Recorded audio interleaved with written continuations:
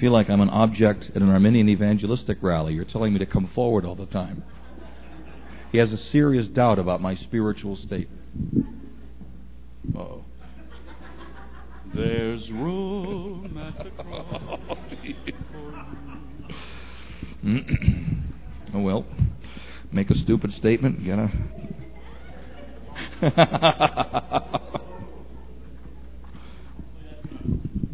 No, it isn't. That's a very good song. Shouldn't let the Arminians get all those. It's Trudy, I appreciate you picking 483. That's an excellent hymn. We had an elder in Franklin Square who was a lawyer, and he knew something of what it was like to have particular spiritual warfare that godly lawyers do in a godless legal system. And I always knew when he had a very difficult week at work, because when it would come time on Sunday evenings to pick the song, his hand would go up, and I always knew it was 483 when we're using the Blue Trinity hymnal. That's a great one. Parents, let me take a moment to mention some books that don't deal specifically with spiritual warfare, but they deal with child nurture. And the reason I mention them is because in my enjoyable interactions with you, this has come up in one way or the other. Usually I've initiated it, of course. But I want to mention some books that I think will be helpful for you. If you've not heard of them, get them. If you've got them, one person said, oh yes, we have that book on the shelf. But it doesn't help you if it's on the shelf, kind of like food in the refrigerator. It won't help you unless you eat it. But these are some books that I think will be helpful for you with your children. And children, I commend you. Unless I'm missing something, you're really a well-mannered group. That's not equal to salvation, but it's great to see that. Books are these: Withhold Not Correction by Bruce Ray. Bruce Ray is a Calvinistic Baptist. I don't believe what he says about junior church at all. Junior church is church. If the Apostle Paul had the children in worship and could speak to them saying, husbands, wives, children, then it's good enough for me, the children be in worship. But apart from that, for parents with little children, Bruce Ray's book is excellent on the biblical view of the rod and reproof. If you have questions about that or problems with that, and I understand some do. I realize there are some children who are brought up in abusive homes, and so when they hear the rod, all they think of is child abuse. I understand that. But I think Bruce Ray distinguishes in his book Withhold Not Correction from the legitimate and illegitimate use of the rod. And we actually have a rod and reproof pack in Franklin Square. I've got to be careful how I say this and what I do because I could get in trouble, but our rod and reproof pack is part of our evangelism. We give all of our parents with little children a copy of Withhold Not Correction and a paddle with a warning that the paddle is to be used on a certain padded area of the body that the Lord has used as prepared for spankings. But that's evangelism because the Lord says the rod and reproof give wisdom. And the rod is a means of inculcating in children a view there is right and wrong. Second book, and most of you have heard of this, the book by Ted Tripp, T-R-I-P-P, Shepherding a Child's Heart. I wish that book had been written a long, long time ago, but I'm glad it's out now. Ted Tripp's book, Shepherding a Child's Heart, which is a good companion volume to Withhold Not Correction. Yes, sir, Alex? Oh, I'm sorry. Oh, do you want to come forward too? I see that hand. Yeah.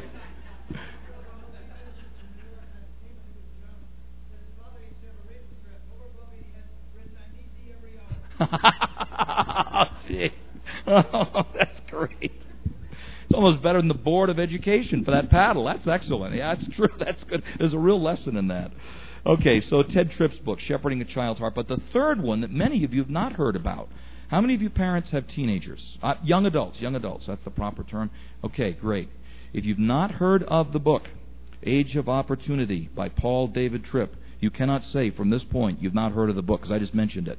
But the best book that I have read, and I've tried to read, there's not much out there from a Christian perspective on dealing with teenagers, but Paul David Tripp, I think it's Ted's brother or cousin, even Baptists do things in families. Well, anyway, this companion volume, Age of Opportunity, is excellent for dealing with teenagers. And this is what prompted my thinking. Last night, I didn't get to deal with the subject of the world. Now, children, I just gave away one of the three answers that you're going to have to give in a little bit, okay? But I didn't get to deal with the world and dealing with our young people about the world. But Paul David Tripp, Age of Opportunity, it's a great title for dealing with teens. And he takes the shepherding a child's heart approach, but applies it to dealing with teenagers. And so parents with teens, that's a great book. Age of Opportunity, Paul David Tripp. And that will help you take some of these things we're learning and apply them to your own families. And pastors, if you're not familiar with these books, do be familiar with them. They're very useful. Okay, page 18 in your notes for tonight. Page 18 in your notes.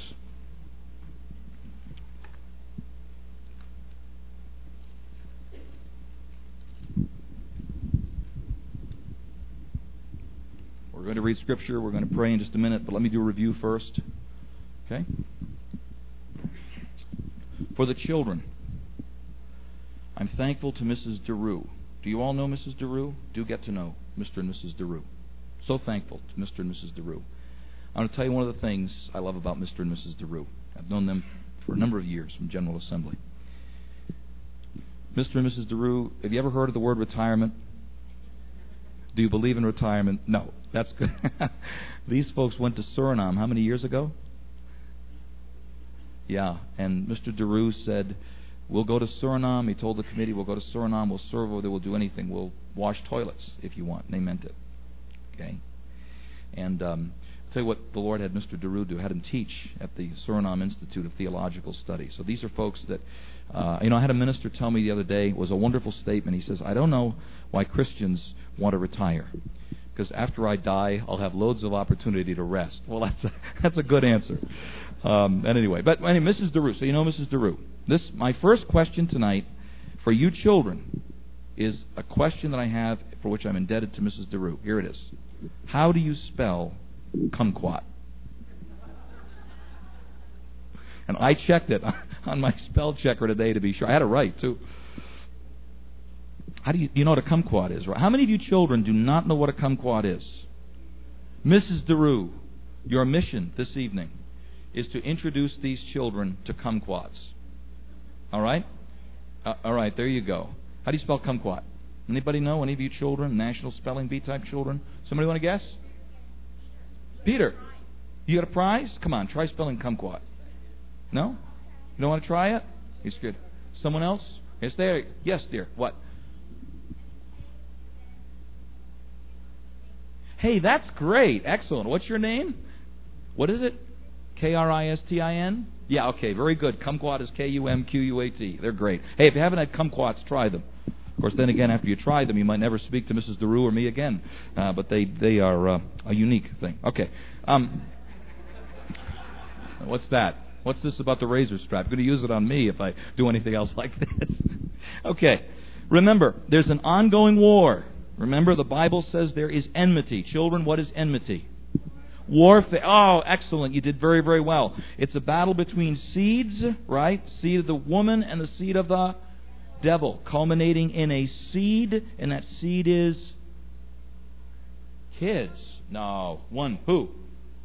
Ultimately, it's a battle between God the Son, Jesus, and the devil. Okay? All right, so we covered that all the first time. Can you escape that warfare? Can anybody escape that warfare? Yes or no? You cannot escape the warfare. So everybody is on one side or the other. Either the side of the what? The devil or the side of the Lord. Okay, that was Monday night. Now, Tuesday night. We have 3 fierce enemies. And what are they? Yes, dear, what? The world, the flesh, and the devil. Excellent. How many of you knew that? The world, the flesh, and the devil. Excellent. Very, very good. You're learning your lessons. See, you learned the first night I met it when I said I was going to ask you questions, right? More of you got the answer right then. Now, next question. The devil is like a roaring lion. Now, did you listen really carefully? How does the devil roar? There's a lot of ways, but I mentioned last night. Any of you remember? Maybe adults can help out. Don't look at are you looking at your notes? I see Pastor Schroeder looking at his notes.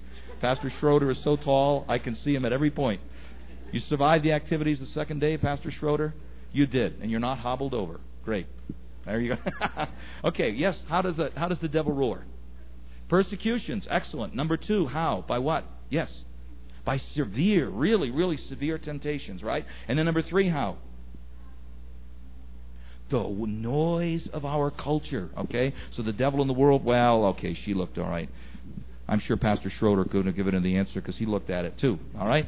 Now, big question. Don't look at your notes for this. How is the devil defeated?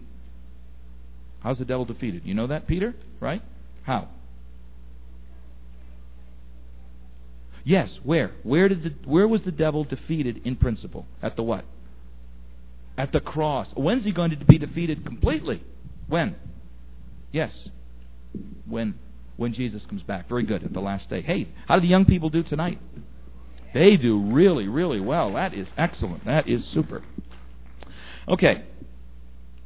Before we pray, before I read Scripture, tonight we're dealing with the theme, and put your armor on, and this is the reason. You cannot win the battle with the world, the flesh, and the devil on your own. You cannot do it. You are bound to lose if you try to fight this battle on your own. You need nothing less than the power of God on your side in order to win the battle. That's why if you're not on God's side in faith, you're going to lose. Text tonight, Ephesians chapter 6. Ephesians chapter 6.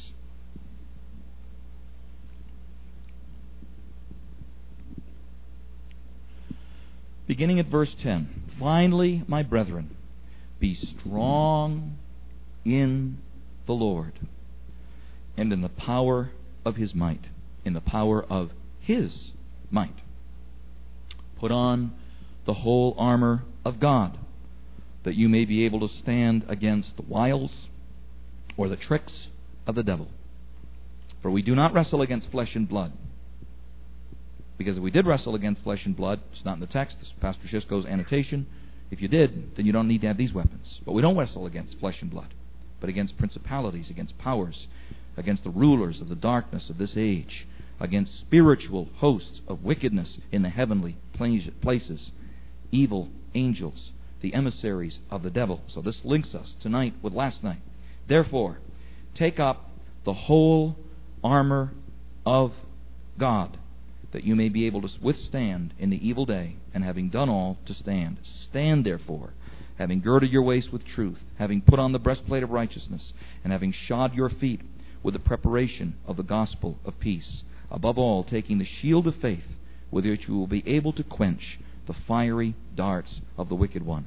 And take the helmet of salvation and the sword of the Spirit, which is the word of God, praying always with all prayer and supplication in the Spirit, being watchful to this end with all perseverance and supplication for all the saints and for me, that utterance may be given to me, that I might open my mouth boldly to make known the mystery of the gospel, for which I am an ambassador in chains, that in it I might speak boldly as I ought to speak. Let's pray together. Lord, thank you that you've not only told us there is a battle, thank you that you've not only told us our enemies and how our enemies will be ultimately defeated, how they're defeated in principle, but Lord, thank you that you've also taught us how to fight. And we ask that this evening you will teach us from this passage how to be strong in the Lord of hosts. Amen. Once again, you cannot win this war on your own. You must have the power of God on your side. This is again why you've got to be on the side of God or you lose. My friends, listen, you will be like a feather in a hurricane if you try to resist the devil in your own strength. Okay? You cannot win the battle in your own strength. Now, in order to fight the battle, prerequisite, building on what I said this morning, you must be a genuine Christian if you're going to win this war. You must be a genuine. Now, I dealt with your moms and dads about this today, so let me speak to the children a little bit about what being a genuine Christian is. Okay? Moms and dads, you can listen too. When you were baptized, now most of you are too little to remember it, but you've seen others baptized. When you were baptized, this is what happened. The catechism says, shorter catechism says, that our baptism is our engagement to be the Lord's. I don't know if this is exactly what it meant, but let me give you an idea of what engagement is to me. Do you know what engagement is? Now give me your name again. Jennifer. Well, I can't say again because I haven't met you before now, have I? I did? Did you give me your name? Oh, I'm sorry that I forgot it. Jennifer. You get older, and you meet a wonderful, wonderful, godly Christian man. Fine Orthodox Presbyterian man. And he really loves Jennifer. And he has spoken to your mom and dad and says, I would like to marry Jennifer. And mom and dad say yes. And then he comes to you and he asks you to marry him. You would become, do you know the next word? What? not at that point become his wife. But you're close. You would become, do you know the word? Nah, not girlfriends. That probably would precede it. Someone want to help Jennifer? Become what? Yes. Engaged. Excellent. He would say to you, I want you to be my wife. Now, children, when you were baptized, Jesus said, I want you to be mine. Okay? And because he put you in a Christian home, he says, I want you to be my children. I want you to follow me. I want you to love me. In fact, actually, he even says, I want you to marry me. Because the Scriptures say that the church is the what of Christ? What is the church? Yes, the bride of Christ. Okay, so that's his engagement. He calls you to be his. And all the time, your mommies, your daddies, your pastors, your elders are talking with you. They're always telling you about the wonderful things about the Lord Jesus Christ. In fact, he's even more handsome than this guy that wants to marry you. Incidentally, who does want to marry you? Oh, you're too young for that yet. But you know, the Lord Jesus is the most wonderful groom. He's fairer than 10,000. Okay? And your mommies and your daddies and your pastors will tell you all about that. Okay? Now, there comes a point in your life, and this only comes by grace, but there comes a point in your life where you say, you know, the Lord Jesus is the most wonderful, the most glorious, the most awesome hero in all of the world, and I want to follow him. And that's the point at which you say, Lord Jesus, I want you to be my husband. I want you to be my Savior and my Lord. And you do that by a profession of faith in the church. Okay? Now, what it is to be a genuine Christian is for you to say, not just, I'm baptized, but to say, Lord Jesus, I want you to be my Savior and my Lord, and I will follow you and serve you. Because Jennifer, when that wonderful, godly, Orthodox Presbyterian man marries you, and you take the vow, and so that's going to be wonderful. I want to get an invitation to that wedding, but it's probably going to be a few years. And where are your mommy and daddy? Are they sitting here? Did you know that she's engaged? Okay, she's great. You go home, you tell your friends, I got engaged. You can't. But when you get married, you're going to submit to your husband. That's why you want him to be a godly man, right? You're going to submit to him. You're going to love him more than anybody else in the world. And young people, that's what it is to be a genuine Christian. And I want to ask you, are you genuine Christians?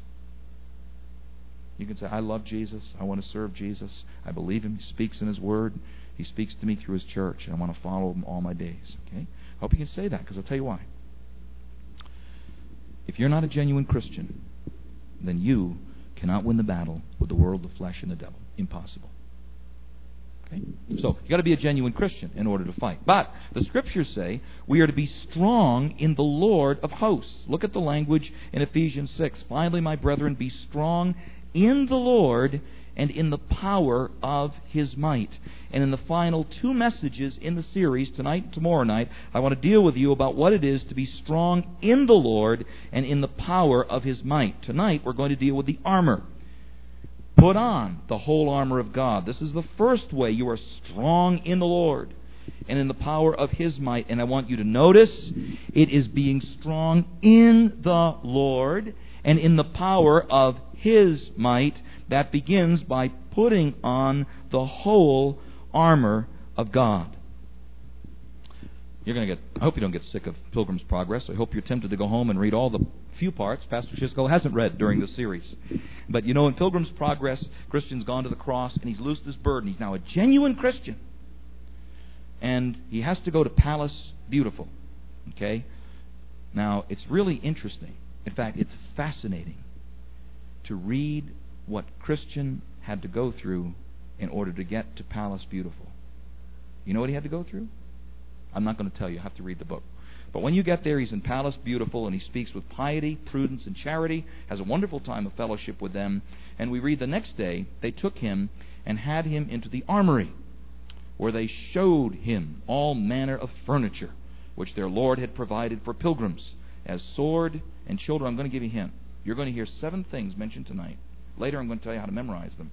But this is going to be your question for tonight. Listen, as sword, shield, helmet, breastplate, all prayer, and shoes that would not wear out. And there was here enough of this to harness out as many men for the service of the Lord as there be stars in the heaven for the multitude. Because Christian was going to go to fight Apollyon. And he couldn't win unless he had his armor on. Now, he was taken to the armory. I'm going to take you to the armory tonight as well. We're going to go to the armory and we're going to look at this armor of God and how to use it. Now, I am not going to deal with you tonight about specific tactics for battling the world, the flesh, and the devil. I am going to deal with you about the strategy. Are you aware that there is a difference between strategy and tactics? Very interesting distinction between strategy and tactics. And if you want to know the difference between strategy and tactics, where's Victor? Victor, you know the difference between strategy and tactics, right? What's the difference between strategy and tactics?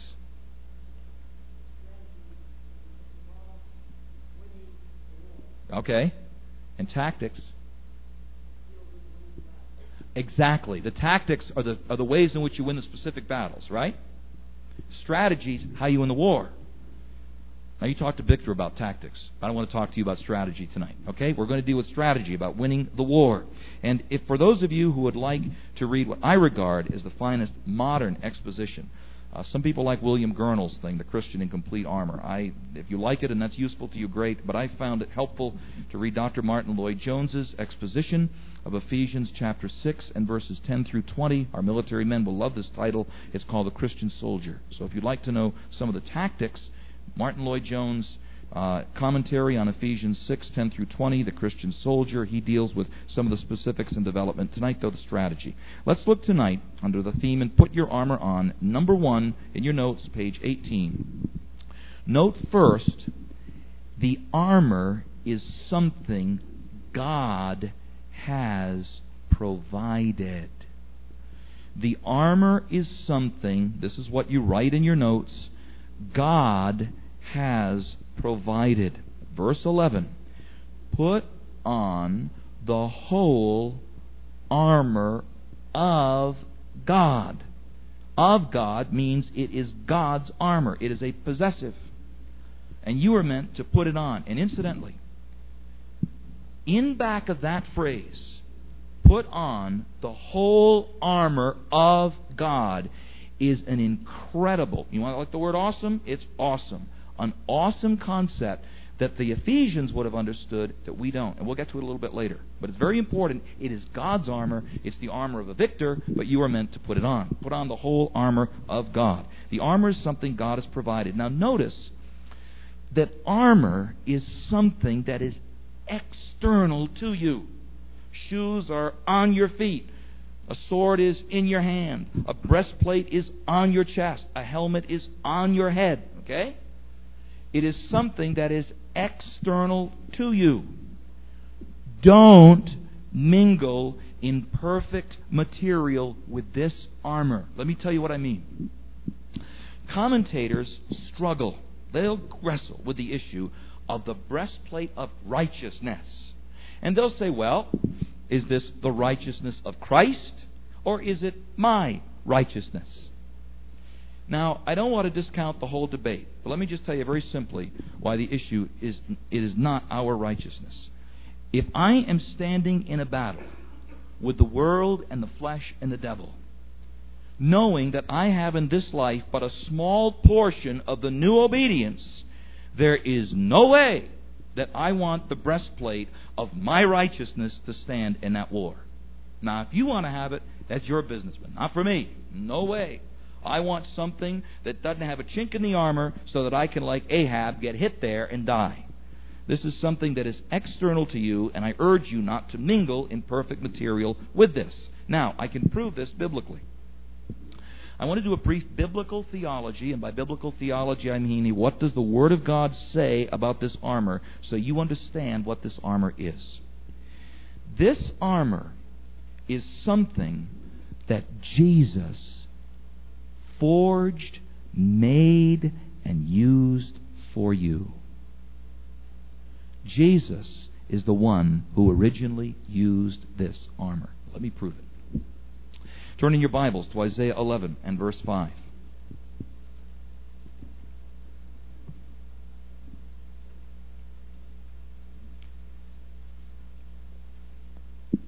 Isaiah chapter 11 and verse 5.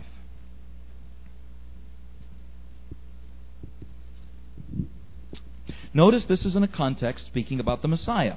There shall come forth a rod from the stem of Jesse, Isaiah 11:1, and a branch shall grow out of his roots. The Spirit of the Lord will rest upon him, the Spirit of wisdom and understanding, the Spirit of counsel and might, the Spirit of knowledge and of the fear of the Lord. This is a picture of the one, John 1:32, who was anointed with the Spirit above all measure. And do you know what that was for? Jesus was not anointed with the Spirit to somehow make him more than God. Jesus was anointed with the Spirit to prepare him for battle with the world and with the devil, not with his flesh because he had no sin, but with any temptation that would be hurled at him. Okay? So Isaiah 11 is speaking of the equipping of Christ by the Spirit. His delight, that is, Jesus' delight, is in the fear of the Lord. And he shall not judge by the sight of his eyes, nor decide by the hearing of his ears. But with righteousness he shall judge the poor, and decide with equity for the meek of the earth. Now watch, he shall strike the earth with the rod of his mouth, and with the breath of his lips he shall slay the wicked. Righteousness shall be the belt of his loins, and faithfulness the belt of his waist. Remember that, a belt. Truth that would hold every single thing together. That's what Jesus had. Not a literal belt, but everything was held together by righteousness, by faithfulness, and by truth. This applies to Christ. Look at Isaiah 59 and verse 17.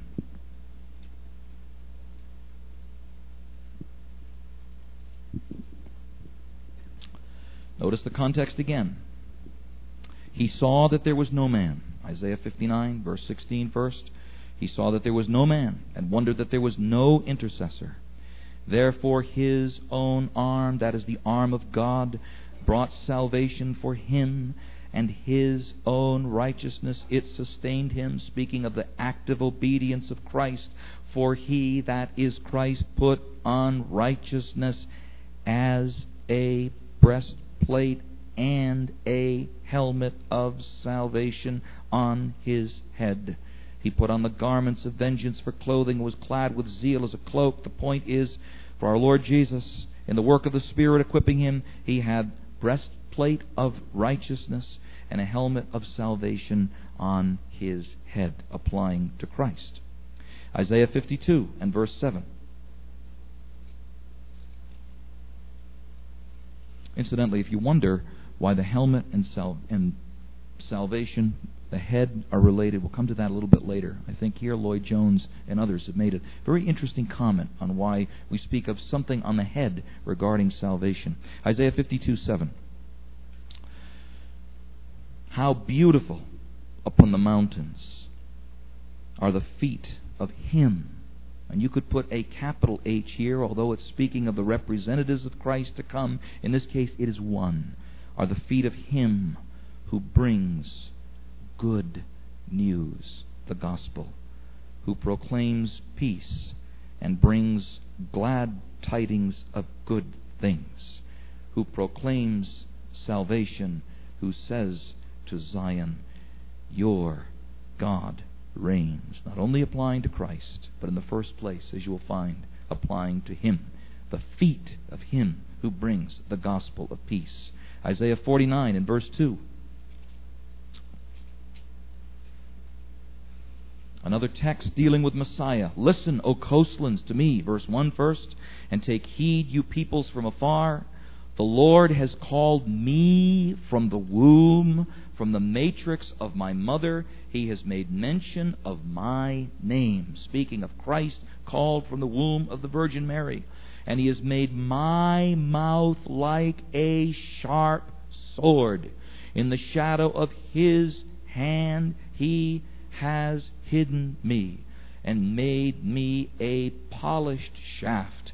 In his quiver he has hidden me. You say, but wait a minute. This can't be referring to Jesus, because verse 3 says, he said to me, you are my servant, O Israel, in whom I will be glorified. Well, my friends, unless you believe that the nation of Israel is going to save the world, that can't refer to the nation of Israel. Verse 6, this one will be given as a light to the nations, that you should be my salvation to the ends of the earth. This is Jesus, who is the one within whom Israel is in union. This is speaking of Christ. The text here says, out of his mouth will go a sharp sword, something that is Christ's. The shield, especially in the Psalms, but Psalm 91:4 is an example. Psalm 91 and verse 4.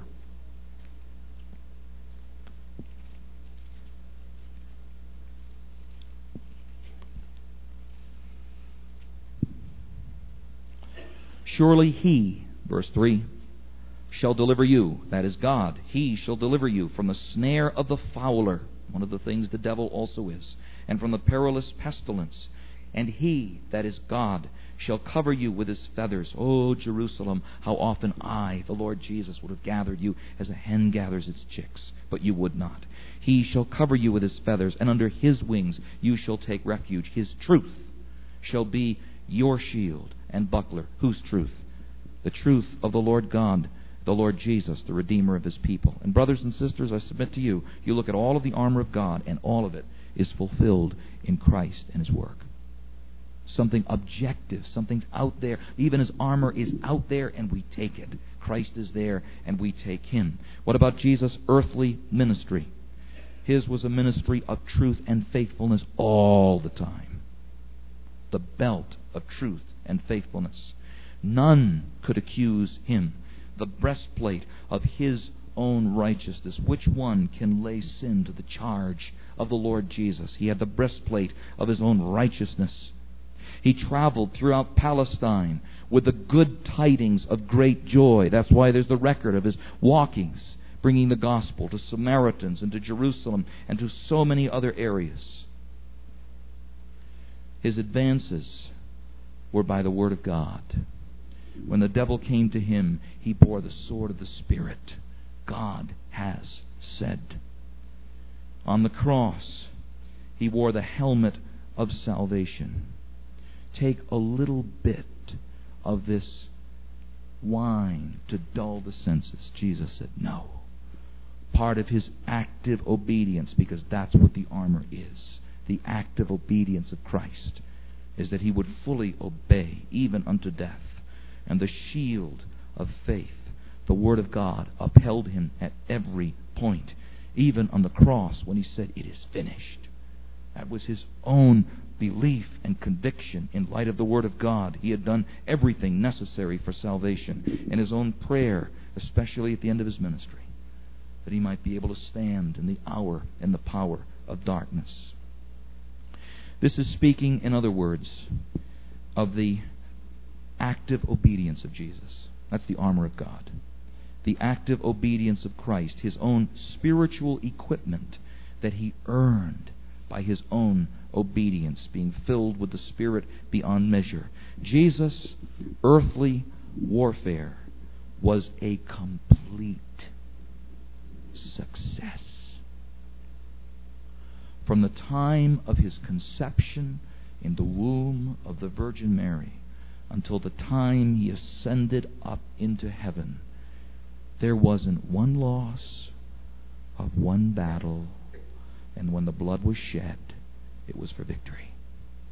And the armor is all there in the Lord Jesus Christ. Now let me tell you what's awesome about this phrase. Notice back at Ephesians 6 what the text says. Put on the whole armor of God. And those, verse 11, put on the whole armor of God. Those who have studied the use of the word armor here believe that that word is used to describe what was called the splendid armor of a Roman conqueror. Now again, I'm not enough of a Greek scholar that I can pass judgment on it, but it sure makes sense for this reason.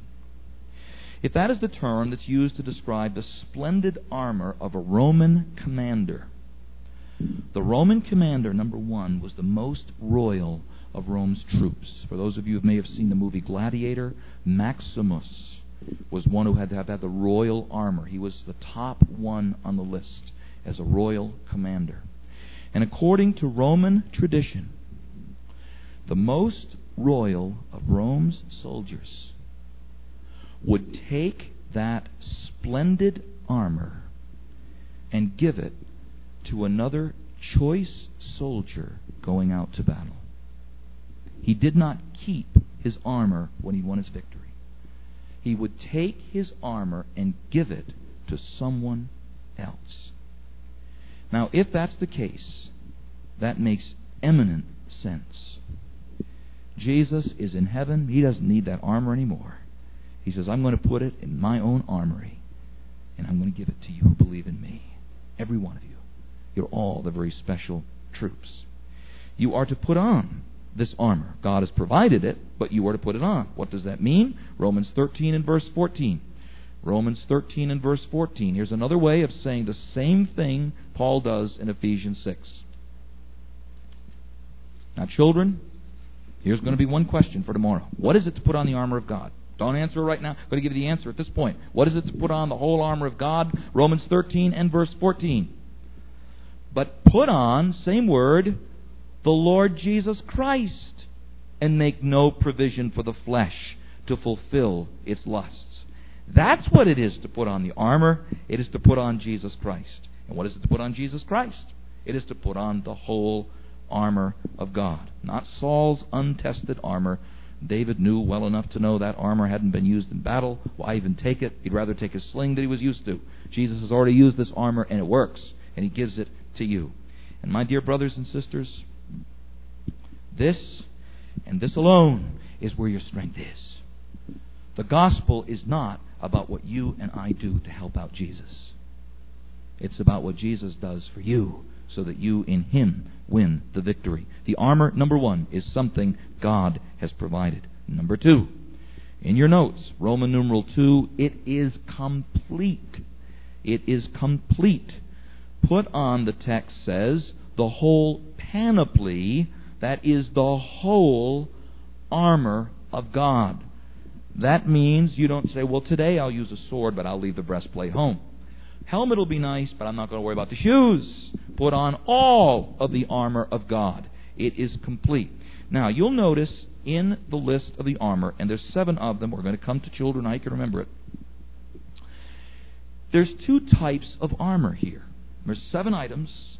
5 of them are defensive armor. Okay? First 5 we're going to look at are defensive armor. The second group of 2 are the offensive armor. Now, that's not usually the way we speak. We usually speak of defensive armor, but here it's defensive or offensive. Children, this is what offensive armor is. Offensive armor is armor so that you can kill the enemy.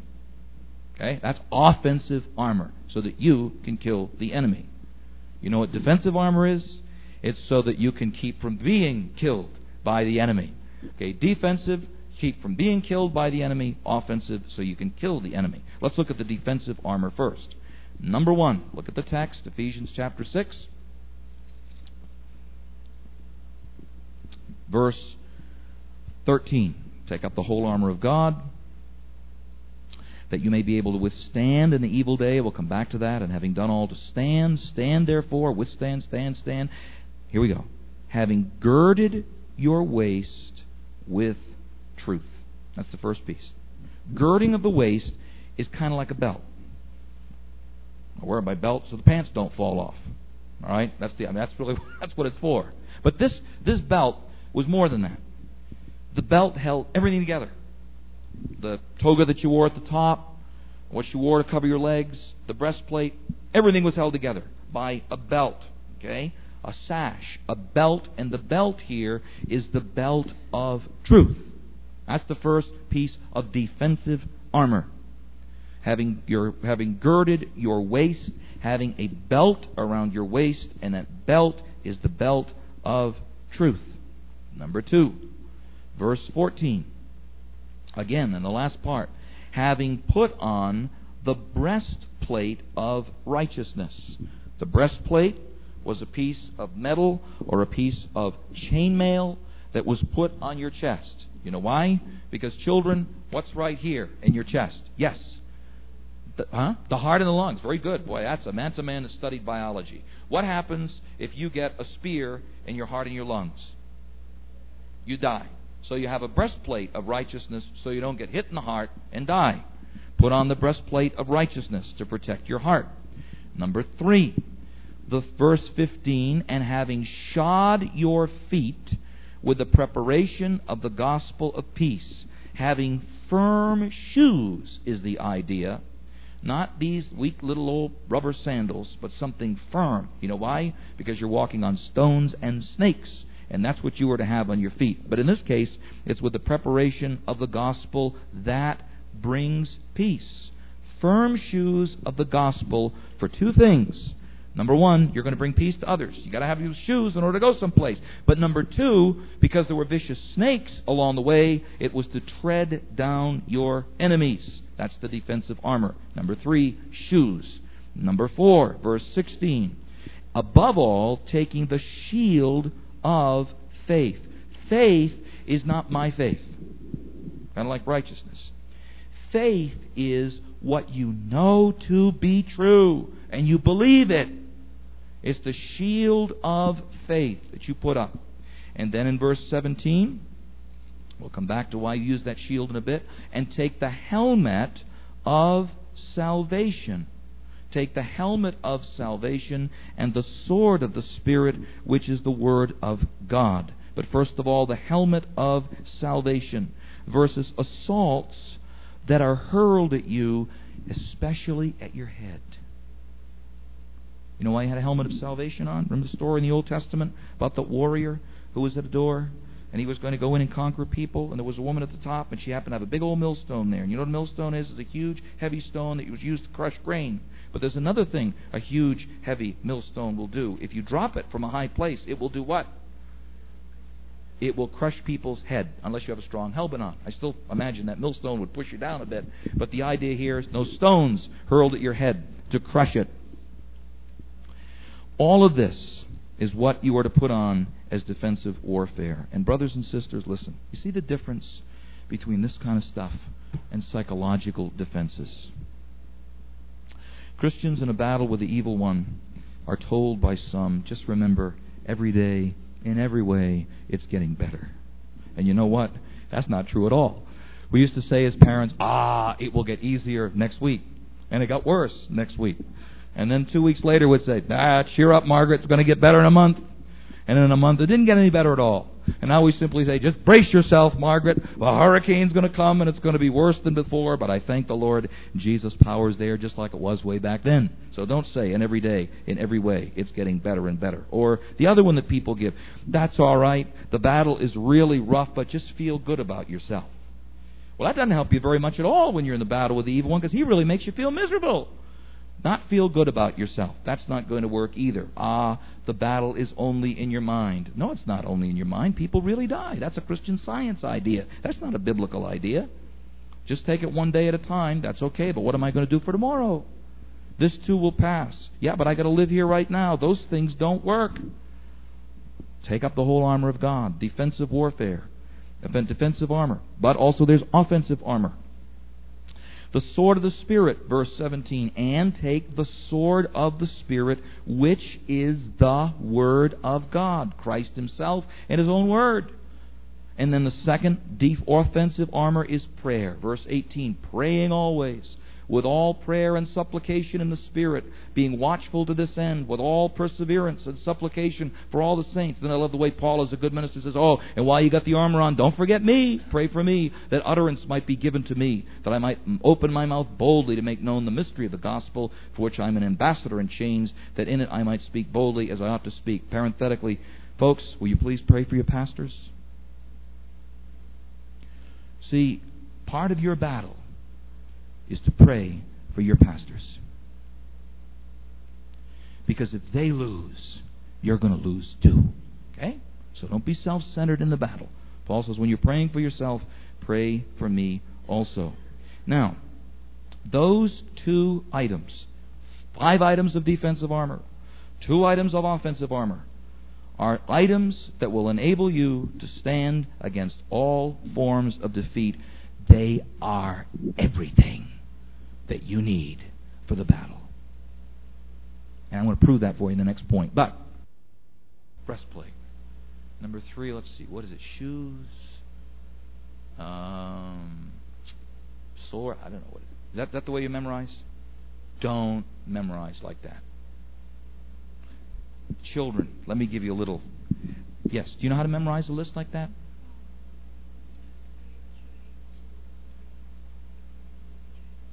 Oh, you try to learn a part, but when what happens when you go to the next one, you forget the first part. Of course, you're young. You're not old like me. I forget my own name once in a while. In our home with the children, we used to be, okay, Timothy, would you, Christopher, would you, now, whoever you are, just do it. See, effect of old age. You know how to memorize a long list? You can make an acronym. Let's do an acronym. Here's a good one. B, S, P. How are you going to remember the acronym? I tried to do that. Didn't work. Let me tell you how to remember a list.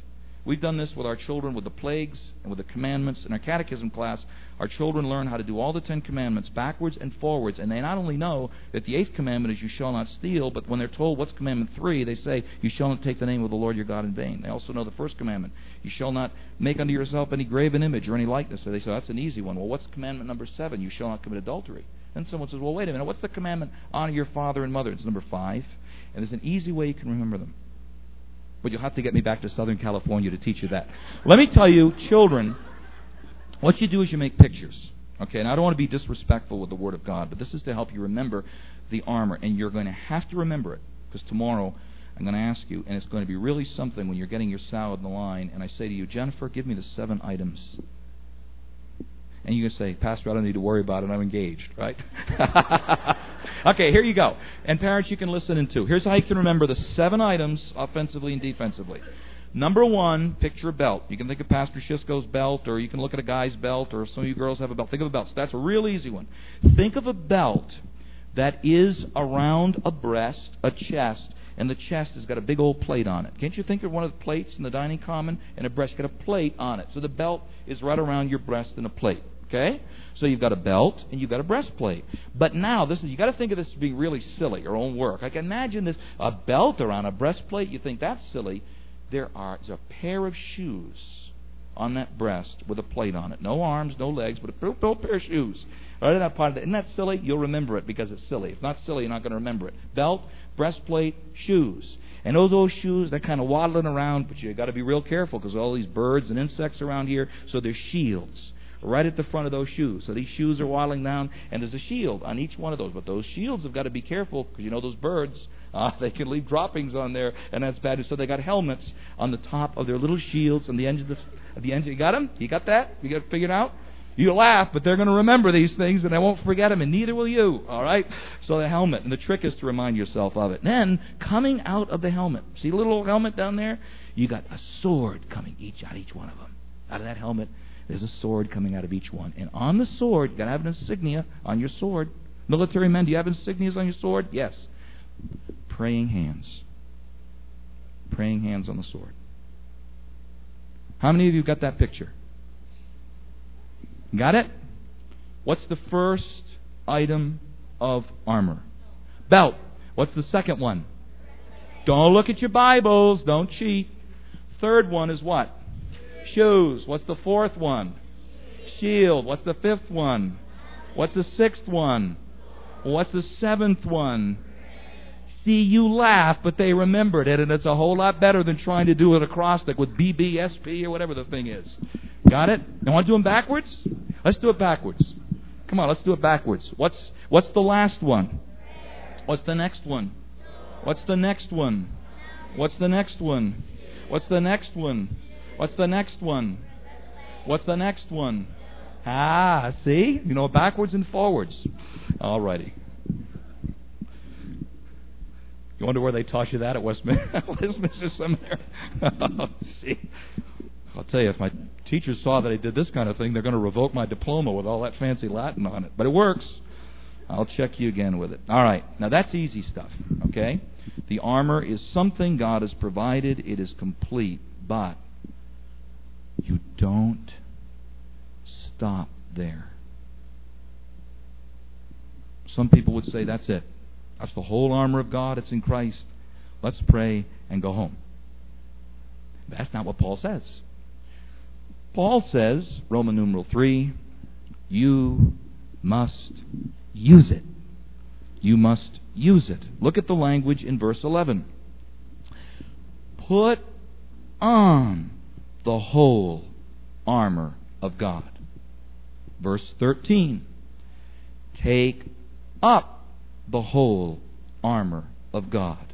You must use it. What do those words mean? Put on means suit yourself up with it.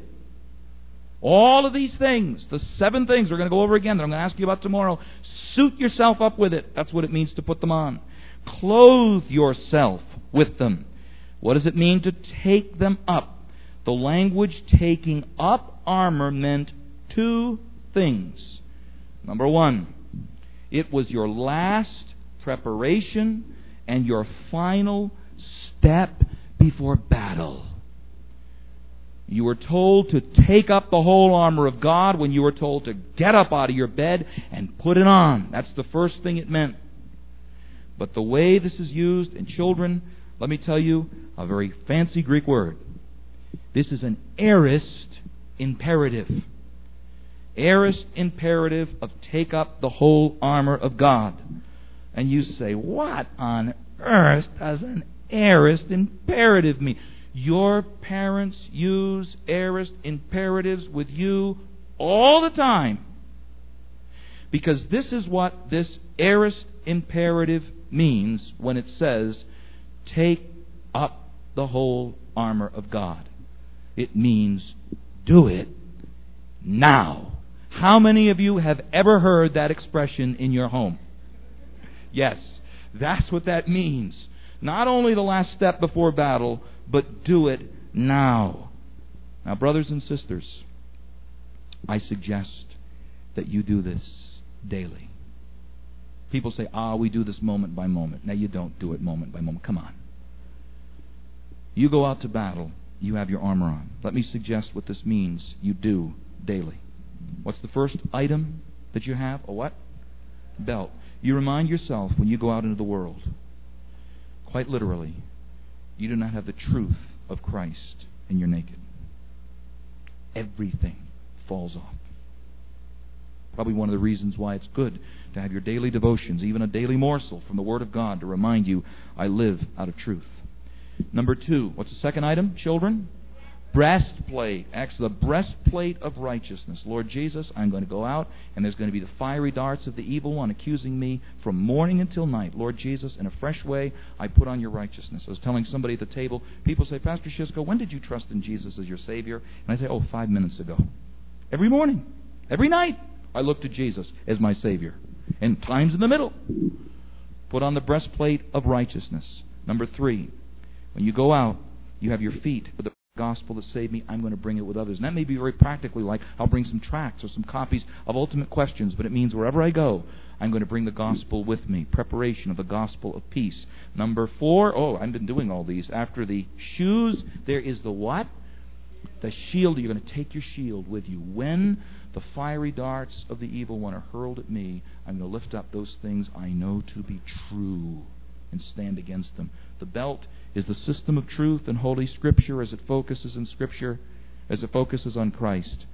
The shield of faith is those things you believe that you stand against the accusation of the devil with. What's the next one? On the shield is the what?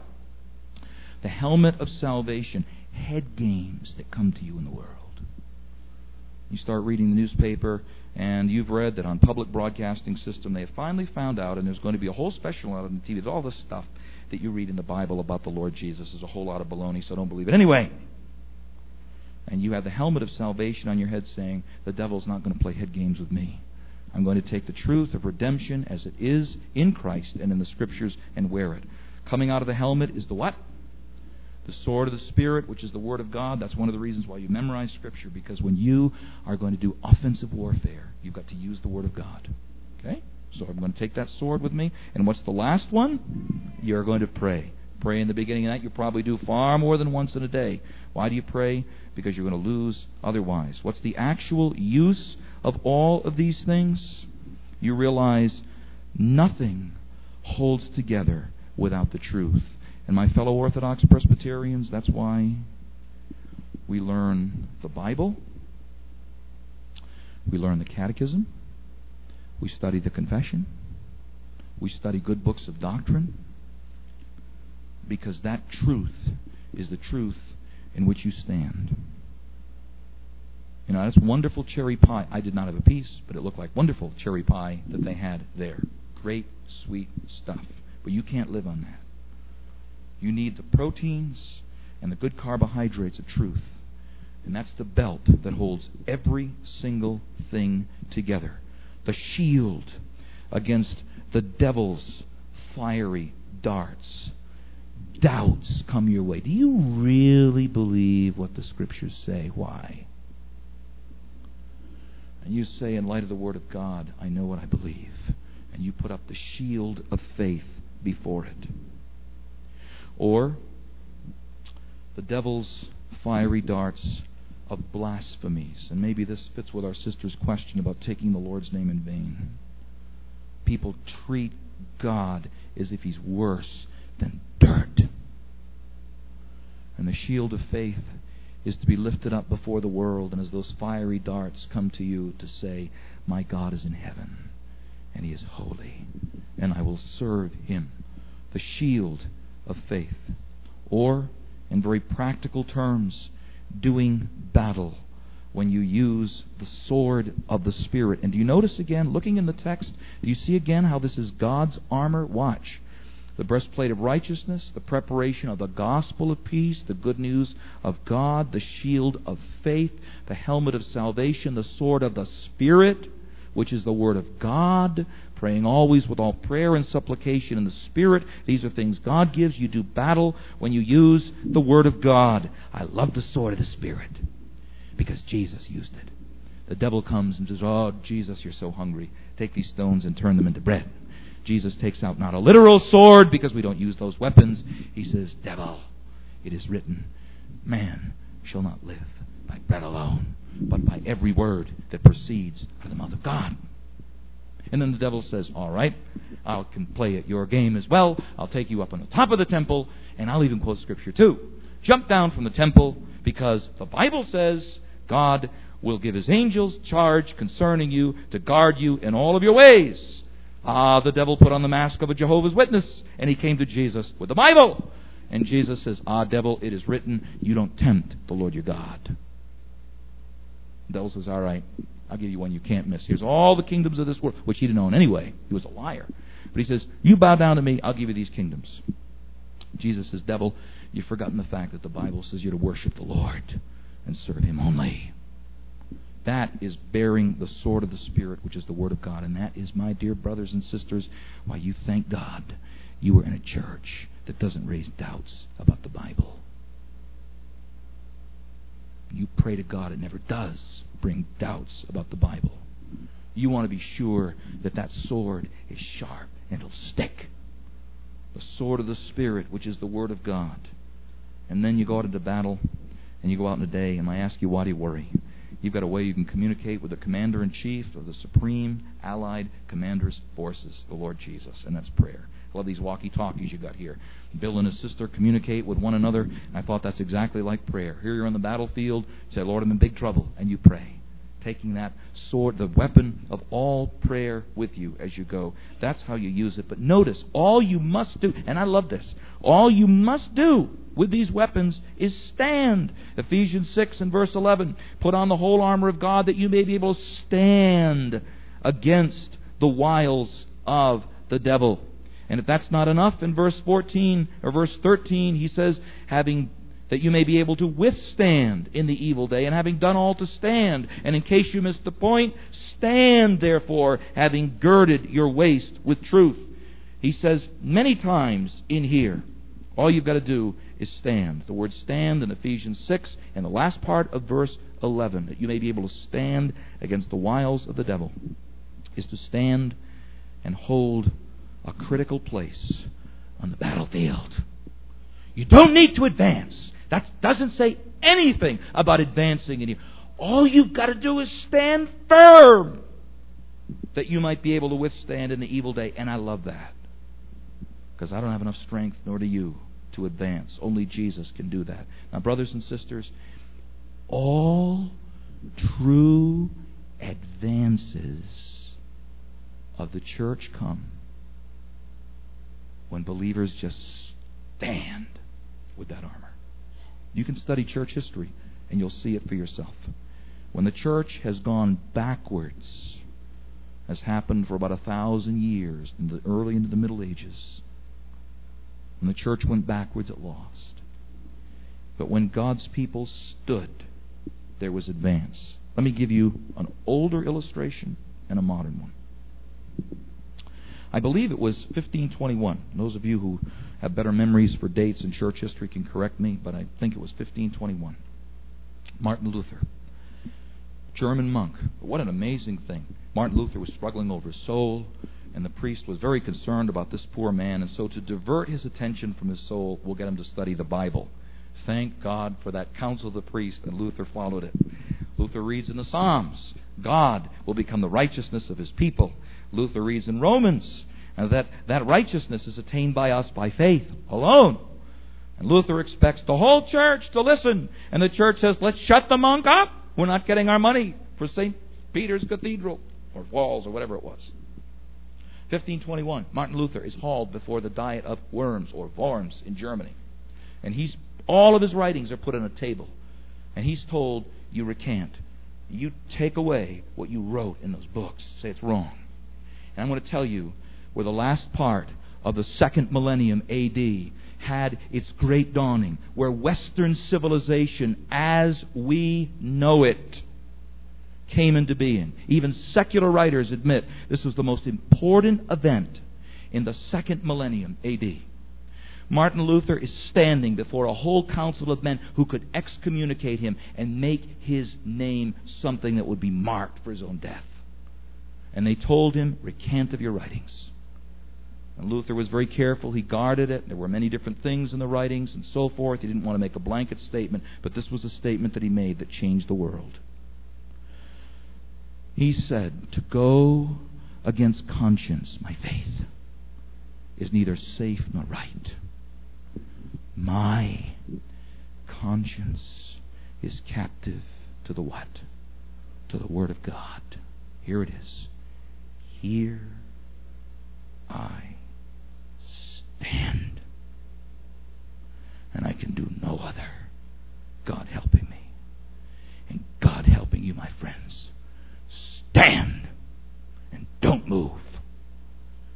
As education in our land has moved more and more and more and more away from anything that passes as education done in a home or a school or any place, just the fact that you stand and say there is a God who has made the world and there's reality that's true and He governs all things so that there's a purpose, is to stand. And my dear brothers and sisters, you stand. Doesn't make any difference how the world rages. You stand. And no matter how the world may in all of its silliness say, this whole idea of marriage, it's outmoded. And it's coming. Increasingly in our own land, it's going to be what difference does it make if a man and women get married in some outdated ceremony that nobody believes anyway, or just live together and have kids as they do in Sweden or Holland? You say, no, God has ordained one man, and God has ordained one woman. And He has ordained that a man shall leave father and mother and cling to his wife, and the two shall become one flesh, and in that bond and in that bond only there will be children. And here I will stand. And last but certainly not least, in every generation, as in this generation, you are going to have the devil working through all kinds of people, including ministers, who are going to say, has God really said what He has said in this book? And mark my word, that's the way they will always speak. And my dear fellow minister, you say, God said it in this book. I'm willing to go back and study, and if I'm wrong, I'll be corrected. But if, having studied it, I say before God, this is what it says, don't move. And you'll advance. Because the Scriptures say, having done all, stand. My dear brothers and sisters, you want to count the cost in this battle. What's that second thing that the belt's around? The what? Breastplate. It does not say a backplate, right? Notice that. You know, the plate in the back. And here's the reason. Because those generals were no Victor. Where's Victor? Why didn't they put armor on the back?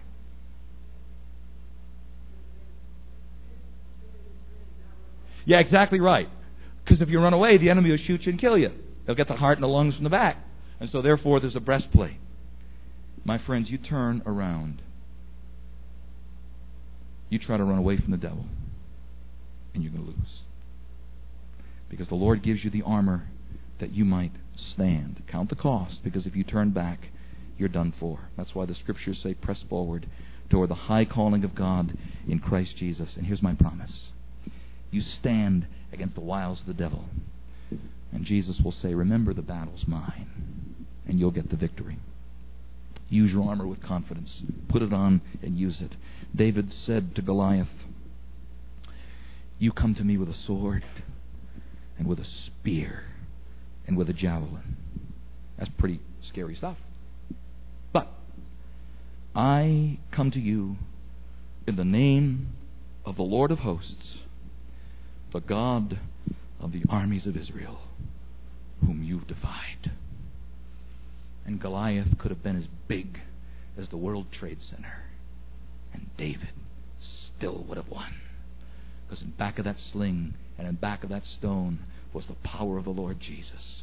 And for that reason, Goliath fell. And my brothers and sisters, you don't have to be a post-millennialist like me to believe that one day the devil will fall just by your standing. Now,